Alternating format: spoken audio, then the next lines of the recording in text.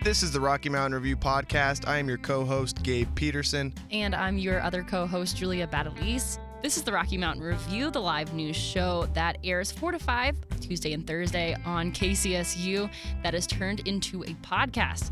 And this is what you missed this week. I'm joined in here with my co-host, Gabe Peterson. How's it going? Not bad. And we have JD Layton, our national news correspondent. Always here. Oh, this is true. And Seth Bodine, one of our reporters. I don't know if we've given you a specific title. I have so many. That's true. You did your first field report for us, so we could call you our field reporter. Okay. Although I think it has to be a recurring thing. I like that title. Okay, field reporter. I like it. I like it. We make things up on the spot all the time. Always. Just constantly. Anyway, just to give the rundown for today, we have local news coming up soon with a story on Hickenlooper, as well as a shooting here in Colorado, and a story on human trafficking, as well as a car assault, and Colorado lost another deputy. After that, we're going to have a sports segment done by our own JD Layton, stepping in for our sports guy, Bjorn Larson. I'm no Bjorn Larson. I'll just say that. You did good, though. I'm trying. Then we have national and global news later with story on the memo that everyone has been talking about, as well as China, the story on the Amtrak chain in South Carolina, and the tsunami East Coast warning. is going to get hit by a tsunami. We'll see later in the show. No. We'll see later in the show what's going to happen. Find out next week. Find out next week. To be continued. As well as a music segment coming up later with our own music director, Monty Daniel. Then we'll be talking about the Charlie Kirk and the protests that happened on Friday later, which we had a wonderful pre-record by Seth Bodine. And then everyone's favorite segment. Weather. I was hoping everyone would say it together, but I realized that I didn't communicate that. And Just be our new catchphrase, like weather. There we go. Just like in any type of dead space, just weather. Weather. All right. Well, we're going to go straight into local news. I'm going to send it right over to Gabe. Well, thank you, Julia. Colorado Governor John Hickenlooper is debating whether or not to release nearly 40 people that are in prison for nonviolent marijuana crimes, reports John Frank of the Denver Post. The decision is in response to recent Democratic administrators in San Diego and San Francisco and their decision last week to wipe clean criminal records that only have marijuana-related charges, now that pot is recreational in the state of California. Hickenlooper also told the Denver Post this week, quote, "Right now we have not enough room left in our prisons. So if what these people are serving serious time for wasn't violent, it is no longer illegal, maybe we should be looking at whether it's safe to release them." This is not the first time Hickenlooper has advocated for more lenient charges regarding marijuana, as in November, Hickenlooper issued pardons to 7 people convicted of marijuana possessions, reports the Denver Post. Blah, blah, blah. Anyways, I'm going to send it over to Julia now, and she will Talk. be better. All right. Suspects have not yet been identified in 2 separate reports of drive-by shootings in Loveland this past weekend. The 2 shootings happened only 15 minutes from one another, and no one was hurt due to the shootings, reports Cassidy Ringhouse of the Coloradoan. Both incidents happened around 9:20 on Saturday evening, the first hitting the glass door to a home and the other hitting a parked car. Police say that the shootings appeared to be random and that there did not seem to be any connection between the 2 shootings either. A red Jeep was said to have been seen at both shootings, though there has not yet been said if the Jeep is connected with the crime. Police have not given any further information to the public at this time, but if you have any information, feel free to call Detective Brian Koopman at 970-962-2248. And then it's going back to Gabe. Well, thank you, Julia. In an effort to tackle human trafficking in northern Colorado, Fort Collins and Larimer County law enforcement conducted a sting to catch 444 individuals believed to be involved with prostitution. Saji Hindi of the Coloradoan reports these men all responded to various escort ads on certain websites. 21 of those men agreed to meet in specific spots and agreed on exchanging sexual favors with the solicitors, according to the Fort Collins Police Services report. The 21 men arrived at the locations and were met by police. They were then given citations and released. Fort Collins police conduct large-scale sting operations several times a year, according to Fort Collins Police Services spokeswoman Kate Kimball. Officer Rob Knabb, a member of Fort Collins Police Neighborhood Enforcement Team, said, quote, "Many citizens don't believe prostitution or human trafficking is an issue in northern Colorado. Operations like this indicate otherwise," reports Saja Hindi of the Coloradoan. Yeah, that's for me. I didn't think that they did large-scale investigations like that, and it seems that, every time they do it, just hundreds of people are always involved in this. It's kind of crazy. Yeah, I mean, It's a big problem. Yeah. I would say everywhere in the for world. sure. I'm glad that they're taking steps to correct it. And also, the word sting is like one of the greatest words It is. in the I like English that. dictionary. I love it. Like You every just time I got hear it, I'm just stung. like, Conducted a sting. I don't think you heard. Okay, it doesn't matter. Anyways, back over to you, Julia. The news. The suspect of a hit and run against an officer said to have attempted to run him down in Longmont has been arrested here in Fort Collins. 47-year-old Richard Jeffs was taken into custody yesterday after the officer that was hit tried to speak to Jeffs after recognizing him from an internal investigation bulletin, reports Fox 31 in Denver. Jeffs then got into his vehicle and backed into the officer before driving away, and police had a warrant out for his arrest. The officer sustained injuries to his ankle and had a fractured shoulder. Police stated that the suspect was originally wanted for forging checks, but last week had 10 warrants out against him, including vehicular assault and assault in the first degree to a peace officer. 9 News reports that Jeffs was booked in the Boulder County Jail. Wow. I know, that was 10 wild. warrants. I know, it's absurd. And it was already for vehicular hit and runs or something? That's dude, is crazy. this guy trying to collect them all? I don't know. He was That's like, a lot. how many can we achieve? Anyway, we will be sending it over to Seth for the story on the deputy that died recently in Colorado Springs.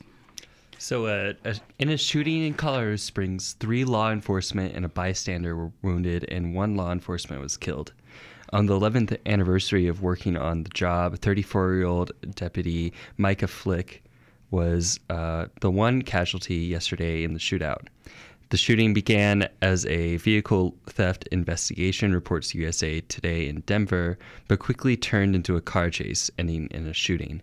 A neighbor nearby described the scene. 52-year-old Jason Adams described the sounds of the gunshots to be synonymous with the sounds of a war zone. One of the suspects involved in the shootings was pronounced dead at the scene. The Colorado Springs officer was rushed to the hospital and was taken into surgery and in stable condition while there wasn't any new information on the other 2 deputies shot. This is the 3rd deputy killed in the last 40 days in Colorado.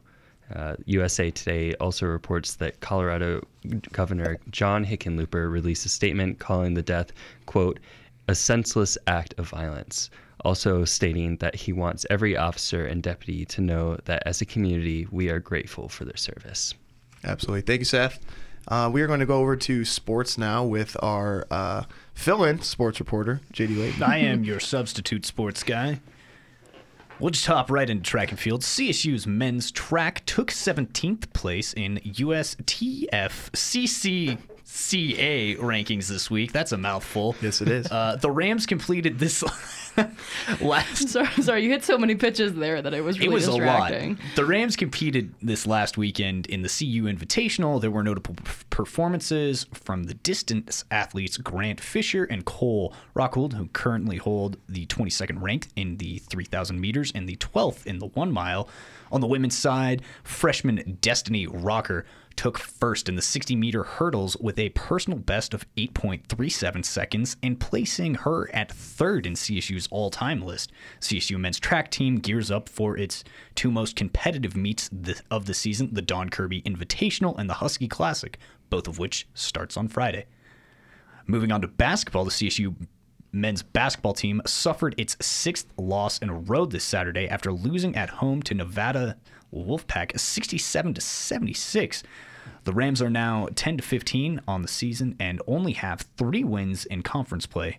This loss comes at a time of uncertainty as head coach Larry Eustace is subject of a university investigation into his conduct towards his players and staff.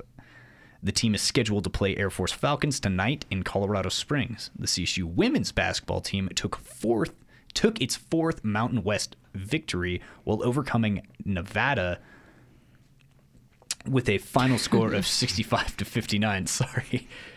This is the 12th consecutive win over Nevada. The women's team returns to Moby this Wednesday to face off against the Air Force Falcons. In tennis, Colorado State's women's tennis team triumphed over Western Michigan on Saturday after taking a loss to Nebraska on Friday. The Rams will travel once again on Friday, February 10th for 3 matches in Las Vegas against UC Riverside, Youngstown State, and fellow Mountain West member UNLV. Thank you, I JD. am not Bjorn Larson. That's No, okay. You but did a great job. You read it so enthutically. It was very. The almost got me to listen. UTFCCCA or whatever. Let's just go over that one more time. One The more time? USTF CCCA. I believe it's the U.S. Track and Field Cross Country Coaches Association, There you go. which is also a mouthful, but I feel like it's more difficult to read it as just letters. Yeah, we did a great job, To read JD. it as just letters. And now we're on a Alright. break. Yes, we are on a break. We'll be coming back in just a second with our national and global news, as well as our music segment by our external music director, Monty Daniel. So stay tuned. You're listening to the Rocky Mountain Review only here on 90.5 KCSU Fort Collins.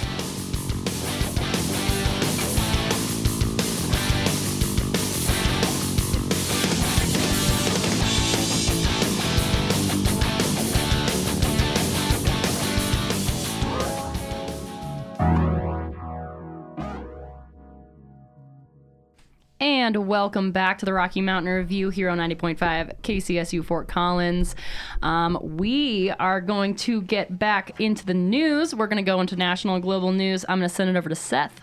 All right. So only days after a memo accusing the FBI of committing surveillance abuse in the earliest stages of the Russian investigation, the House Intelligence Panel voted to allow the Democrats to release a memo in response, according to a tweet from the Associated Press. The Nunez memo was allowed to be publicly released by President Donald Trump last week, which discredited the FBI's investigation into links between Trump and Russia, reports Elise Viebeck and Shane Harris of the Washington Post reported. Trump said the memo was, quote, totally vindicated him from the Russia investigation, and some believe that he will try to use this information to either fire Special Counsel Robert Mueller or Deputy Attorney General Rod Rosenstein, who oversees the Russia probe. Statement from GOP lawmakers have countered the president's belief that this memo will end the Russia investigation, with both Representative Trey Gowdy of South Carolina and Speaker of the House Paul Ryan saying that they do not believe the investigation is affected at all. The memo accused the FBI of unjustly obtaining a warrant to surveil former Trump campaign Carter Page under the advisement of the Steele dossier, which was funded by the Democratic National Committee and the Hillary Clinton campaign. Democrats have crafted a response memo, which was passed by the House Intelligence Panel on Monday night, which will be publicly released if President Donald Trump does not block it. Senate Minority Leader Charles E. Schumer is urging the president to allow the memo to go public, saying that blocking it would, quote, confirm the American people's worst fears that the release of Chairman Nunes's memo was only intended to undermine Special Counsel Bob Mueller's investigation. The author of that memo, Representative Adam B. Schiff of California, described the Nunez memo as a tool to, quote, undermine and discredit the FBI and discredit the special counsel investigation. Thank you, Seth. All right, and then we're going to send it over to JD. China has called out the United States for its shift towards increasing and modernizing its nuclear arsenal. China is calling this deterrence method as a return to a, quote, Cold War mentality, reports BBC News.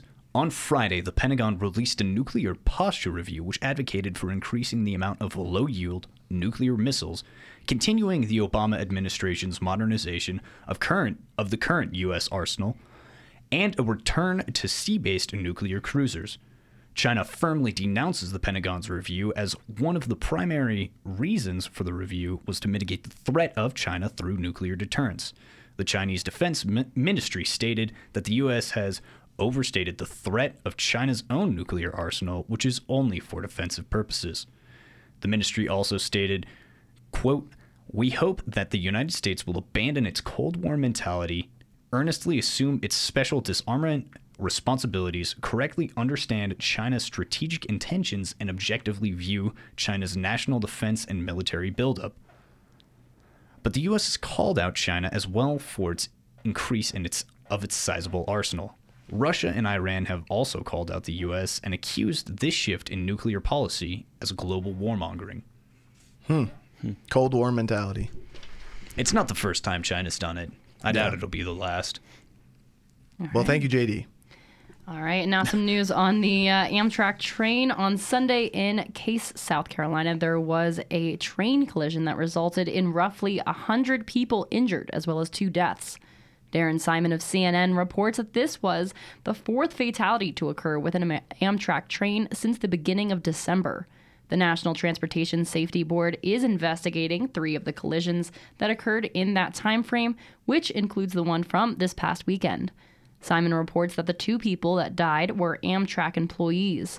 The train they had been working on, Amtrak Train 91, collided with a CSZ freight train.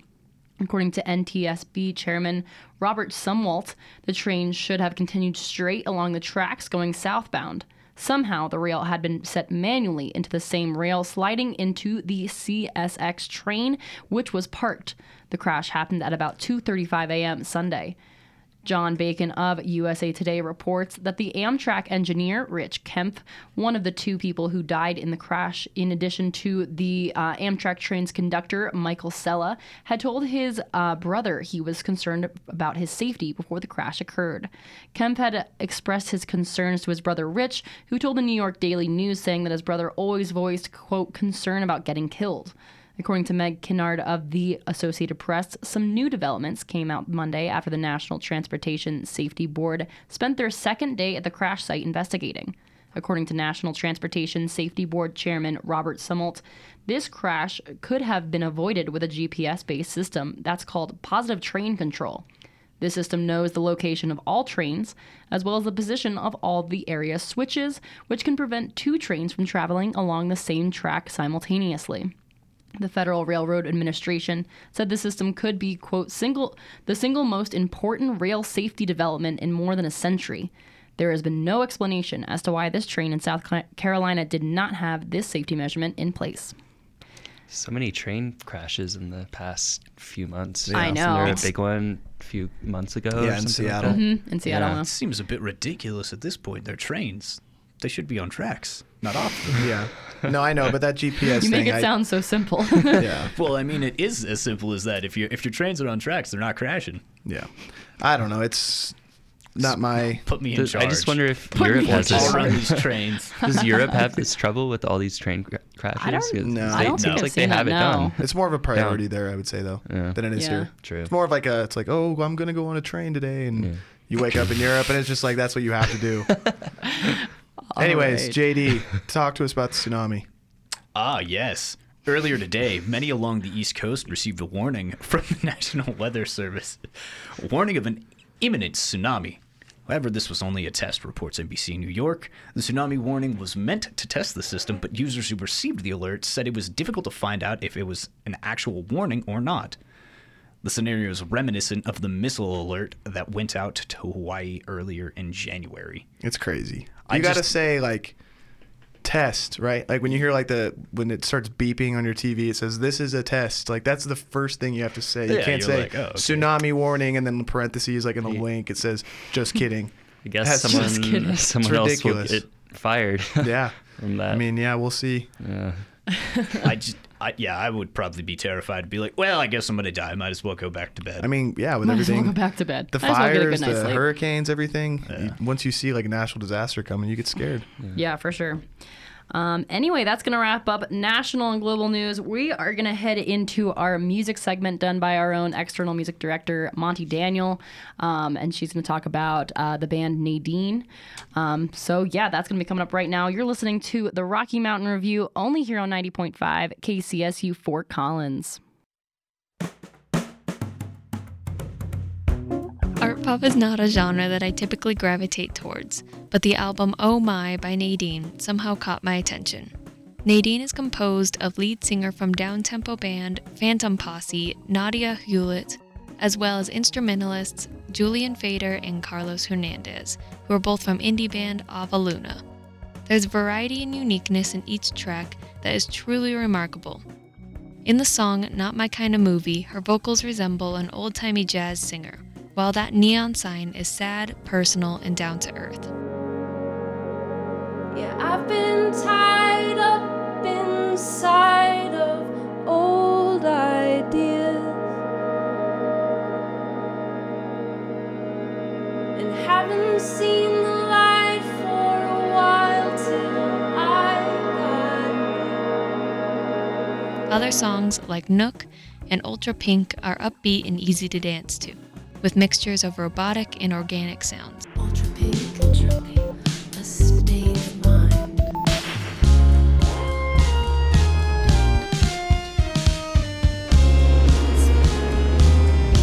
Nadine's lyrics are poetic and reflect on different periods of time. Each one seems to be a memory told to you by a good friend. Some from amazing times of our life, and others being from our lowest moments. The experimentation with various culminations of interesting sound bites and the duality of being stripped down yet not revealing everything is what strikes me as the most intriguing part of this album. On the day of their release, Nadine said, "Completing this cycle was the great journey of my little soul so far. Really, it's about a person learning to let themselves create. We are all here to create, and we all have unique abilities with which to do so. It is up to us to learn them and to use them. We can be medicine." By giving you little snippets of their life, Nadine perpetually leaves you hanging on for more. And all I can say is, oh my. For the Rocky Mountain Review, I'm Monty Daniel.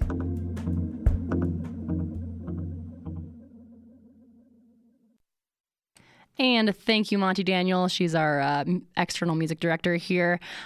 Anyway, we are going, that was the end of the music segment. We will be going into a very quick break, but we will be returning pretty soon with our little roundtable discussion on Charlie Kirk and the protests, as well as a wonderful pre-record done by Seth Bodine, our field reporter. Anyway, you're listening to the Rocky Mountain Review only here on 90.5 KCSU Fort Collins.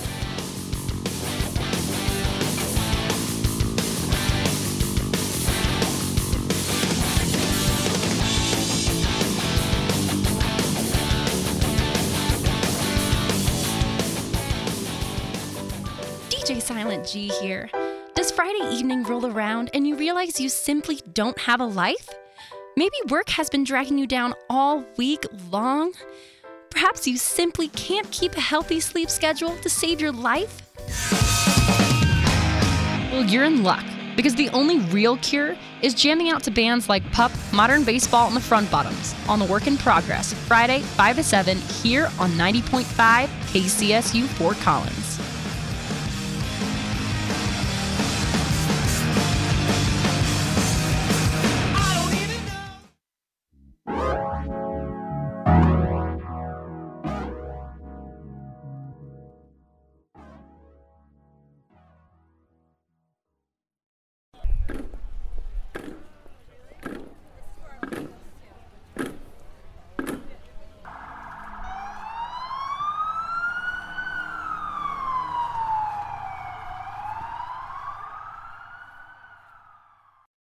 These were the sounds heard as what started as peaceful protests against a speaking event featuring a founder of a conservative nonprofit turned to a violent clash between white nationalists and Antifa on Friday night. The event that attracted protesters featured Charlie Kirk, the founder of a conservative nonprofit called Turning Point USA. The organization aims to organize students on college campuses to promote conservative policies. He was invited to speak at CSU by the local chapter of the organization, and more than 500 attended the event. By the end of the night, white nationalists were chased off the CSU campus by members of Antifa and other protesters after altercations started on the CSU Plaza. I am a representative of the Colorado State University Police Department. I hereby declare this to be an unlawful assembly, and in the name of the people of the state of Colorado, command all those assembled at this location to immediately disperse.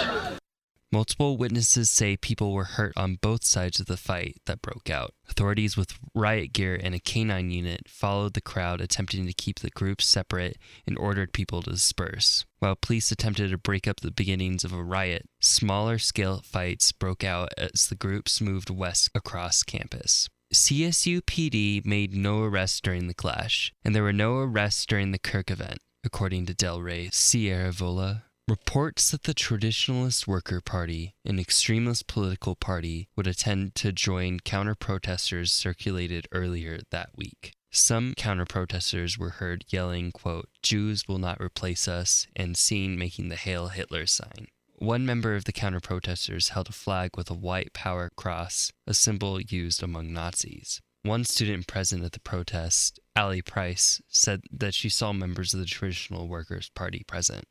Yeah, I saw some violence with the neo-traditional workers. They definitely got hit in the face a couple times, punched. There was mace and flashlights being thrown. Somebody got hit in the leg really hard. But I was kind of staying farther away because I don't want to. I didn't come here to violently protest. I just wanted to come and stand my ground as a fellow student. A man who represented John Brown Gun Club, aka Redneck Revolt, who wished to remain anonymous, was also present during the confrontation following Kirk's speech. He said there are a lot of racist groups that associate themselves with Turning Point USA. Well, the white supremacists came through chanting blood and soil and "you will not replace us," much like they did in Charlottesville, and we decided to replace them and move them off campus, move them away from anybody that they might be putting at risk. They're dangerous people. They have a dangerous ideology predicated on murder and genocide, and they had to go. CSU President Tony Frank responded with a campus-wide email late Friday evening stating that, quote, "In a crowd this size where emotions are running high and various groups arrive with a goal of violence to spread their fear, it's sad but not unexpected to have some level of conflict. But we had a solid security plan in place, and it worked well to minimize any violence. No injuries are reported to CSU PD related to the Kirk event, protests, or clash." Later reports came in that a CSU PD officer had been injured in an unrelated incident. This news report is brought to you by 90.5 KCSU. I'm Seth Bodine.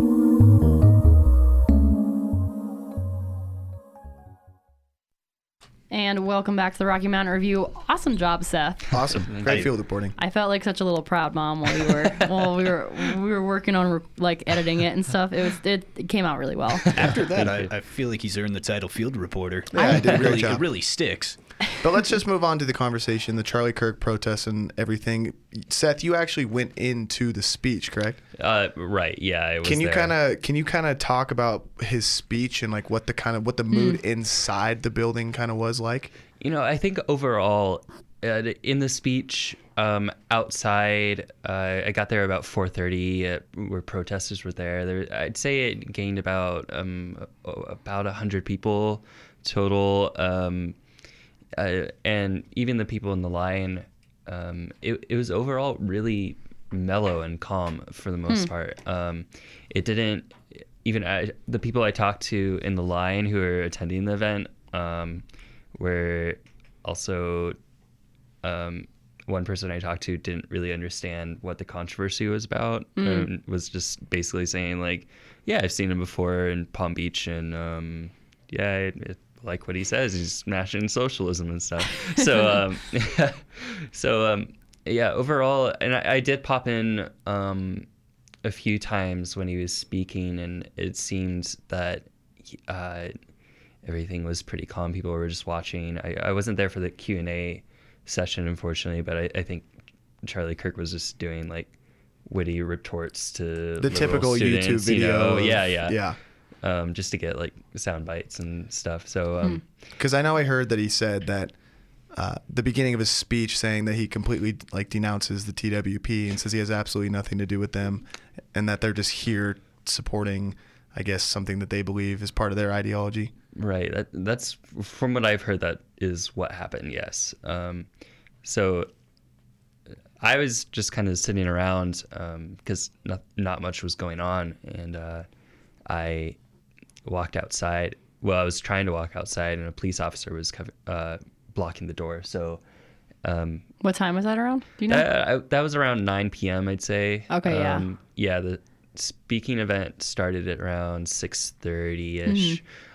So it was just about when everyone was letting out after the Q&A. Yeah. And I guess they made an announcement in the event that there was some altercations going on. But I only found out from the police officer blocking the door. So yeah, I was in the station already because I was doing my show for the night, and then I was on another friend's show. Hers is from 7 to 9, and then I left about midway through, like around 8. And I was riding home, and then right as I was going past the plaza, I noticed that there were a lot of people just like stopping and watching, and it seemed pretty low key at the moment. And then right when I like stopped and look over, I realized that everyone was like kind of getting like tensions were getting like kind of weird. And then all of a sudden you see, I think it was Antifa walking in yelling blood and soil, and that's when I was like, all right, well, I guess I'm not going home yet. So was it students getting in protests, or was it more of like people affiliated with Antifa and the TWP that were kind of clashing with each other? TWP and Antifa were and associated groups like Redneck Revolt and John Brown Gun Club. So I mean, I don't know if you know the answer to this, but how many of those people do you think even went into the speech and even heard what he had to say? None. None of them? Wow. Because while I was there, just in the plaza, just keeping tabs on everything, making sure nothing was going wrong, or Antifa was there holding a flag along with some people from Redneck Revolt, John Brown Club. Yeah. All of which would not speak to me until the very end, where I talked to that man.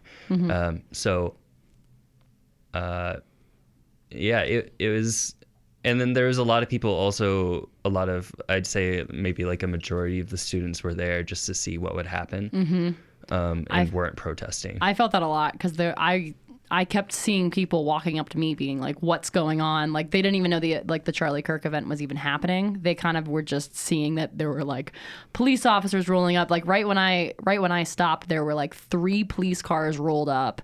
And at one point they were like blasting stuff from their car, trying to get people to disperse. I think you used part of that soundbite where they're like, you need to disperse. Yeah. Like, this is unlawful protesting now. Like, get out of here. And actually at one point, I think I mentioned this, it scared me because they yelled ceasefire. And I was like, what? No, like I am not here for the ceasefire. I'm here to see like the protest. Tony Frank sent out that email. Was it Monday or was it Sunday after the protest? I can't remember, but he said that nobody got hurt during the protests. But then in that report that you did, said that people were throwing punches and that people were getting hit. So I mean, did he say that to try and like not make it a big deal, or why was that not like reported in his email? Well, I think what we think happened was no one reported injuries to CSUPD, so that's why Del Rey, the public information officer, is saying no, there wasn't any injuries on both sides. But obviously, when you're part of a group in a violent altercation, something like this, you're not going to call the police when you get injured. But while I was following the fight that was going on and police were pushing them off campus, I did see some people getting hurt. One person was bleeding from the head. It must have really? gotten, yeah, I was on the ground. And then as we walked a little bit further, there was another person who got hit pretty bad. So there was several. I saw at least 2 people injured. So there were a lot of altercations like going on. When you were watching that, did you ever feel that it was, because it got out of control, but did it get out of control to the point where you felt threatened for your own safety, or like threatened for like the majority of the people that were there, or was it more of just what we see on, you know, like the internet or TV of, I don't know. How would you answer that question? I mean, it was certainly concerning. They were moving so fast though, that I was kind of running after them, trying to figure out what was going on, and also trying to see what police were doing. They were flying drones, seeing what was happening. Mm-hmm. They were kind of like batting on their shields to kind of like move them westward. So I wouldn't say I felt threatened, but I was concerned about what was going on, I guess, because people were getting hurt. Mm-hmm. So it was a little bit concerning. And also police did make announcements like toward the edge of campus, like we cannot guarantee your safety at this point. They had paintball guns, and so they were trying to really solve the problem. Do you think an event like this kind of deters the university from ever having somebody like Charlie Kirk on campus again? I don't know, because I think that on one hand, we're a content neutral place as a university, and we've, from last year where that free speech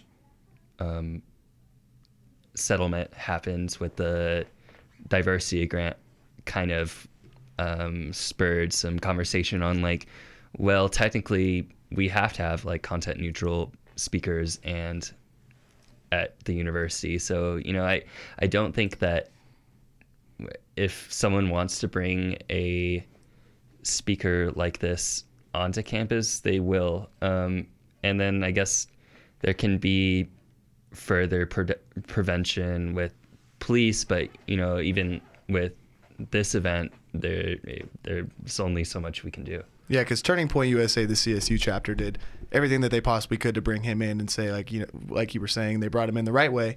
But then there's just, you know, you have these hateful groups that kind of show up, and I wasn't even really aware that there was a TWP in Fort Collins until majority of people until like a week or two ago. And it is kind of a weird thought to think that those people kind of exist around where we live, especially such a great place like Fort Collins.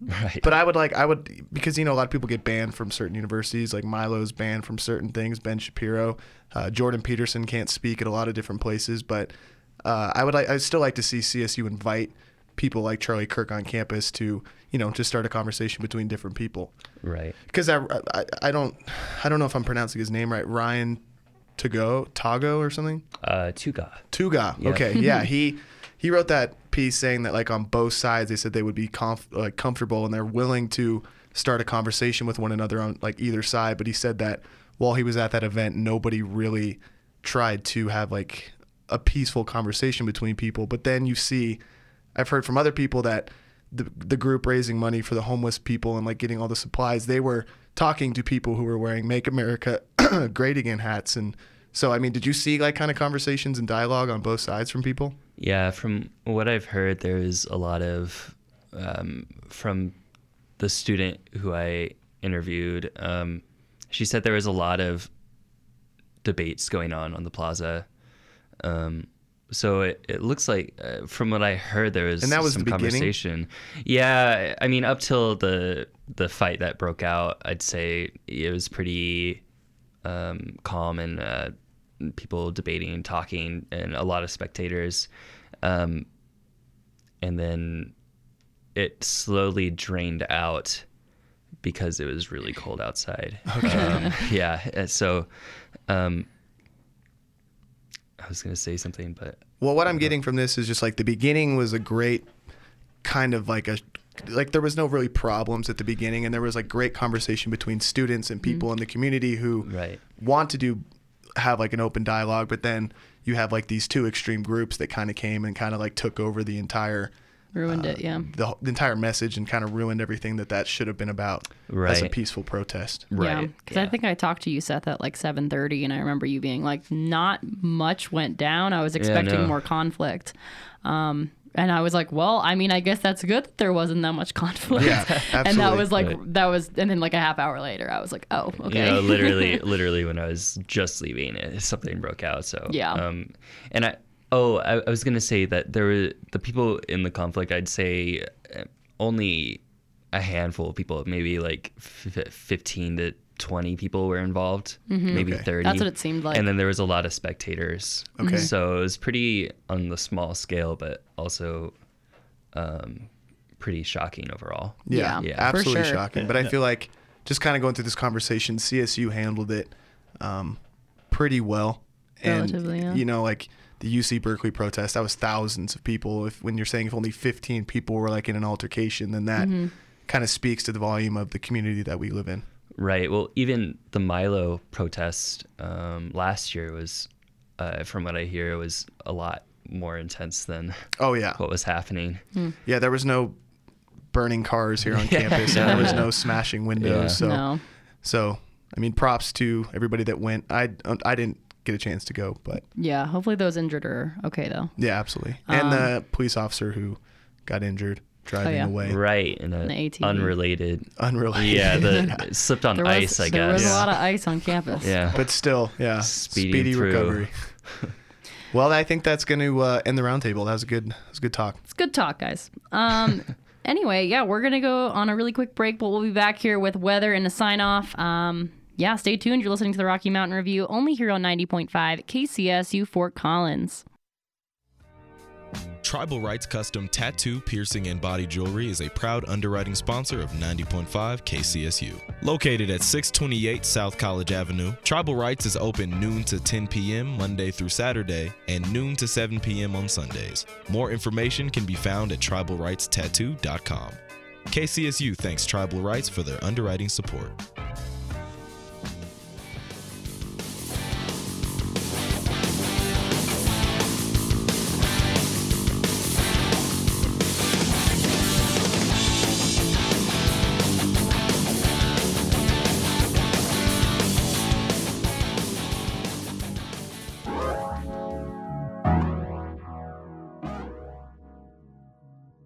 And welcome back to the Rocky Mountain Review here on 90.5 KCSU Fort Collins.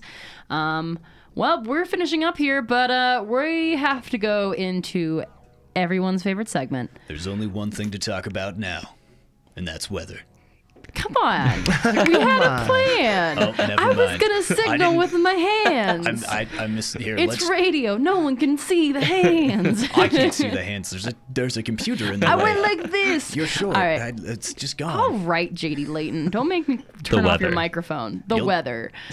I will turn off that microphone if you keep giggling. What do we got coming up on the weather? Gabe Peterson, meteorologist of the universe. Of the universe. That is, thank you very much. That is I really a big title appreciate right that. there. Yeah, I know. I was just granted this job. Bless. Anyways, Tuesday, the day is almost over. It's 45 degrees right now. Looks like it's going to get pretty chilly as the night goes on. It's going to get down to the low 20s. We're going to wake up tomorrow and it's going to be low 20s. So it's going to be, sweater weather, like I keep saying. I love it. And as the day progresses, it's going to get up to 45 degrees. So it's going to be... I have a question. So sweater weather seems to be to you anything under 55. So I would say anything under 70 degrees is sweater weather. Gabe literally just wants to say sweater weather. I know. I love it. It's the only thing I wear is hoodies. Our outro should really just be the sweater weather by the neighborhood. I like it. Yeah. Good little promo. And then Thursday, when we have our next show, it's going to be a high of 58. So it's going to be 60, still sweater weather, but it's going to be partly cloudy. But for the rest of the week, it doesn't look like it's going to snow. Doesn't look like it's going to rain. Might be a little windy on Thursday. Might be 15 miles an hour. But that's something that we've all dealt with. Living in northern Colorado. That's something we've all dealt with. Especially, I got the long hair. I got to worry about it as I walk down the street. Sometimes I'll put it up. I don't know. Maybe he's so much We all have our own problems.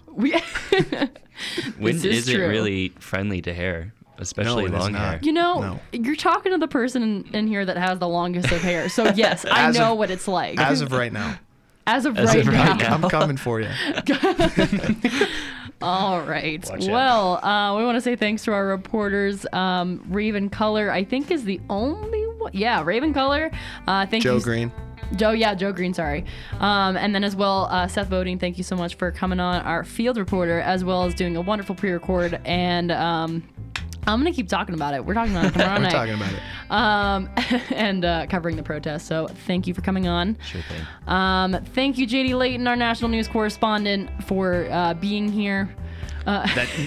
Your work was subpar, but you're here, so I guess we gotta thank you. It was very enthusiastic during the weather. I enjoyed it. The weather, the sports. Gabe Layton. You're my brother. Gabe Peterson, my co-host. Thanks for coming on as well and sticking through the weather, even though I know you hate it. No problem. I enjoy it. Thank you myself. I'm Julie Betelise. Where's the selflessness? It's not here. Anyway, we'll be back on Thursday, 4 to 5. Every Tuesday, Thursday, 4 to 5 p.m. We have the Rocky Mountain Review. So feel free to tune back in then. You have been listening to the Rocky Mountain Review only here on 90.5 KCSU Fort Collins.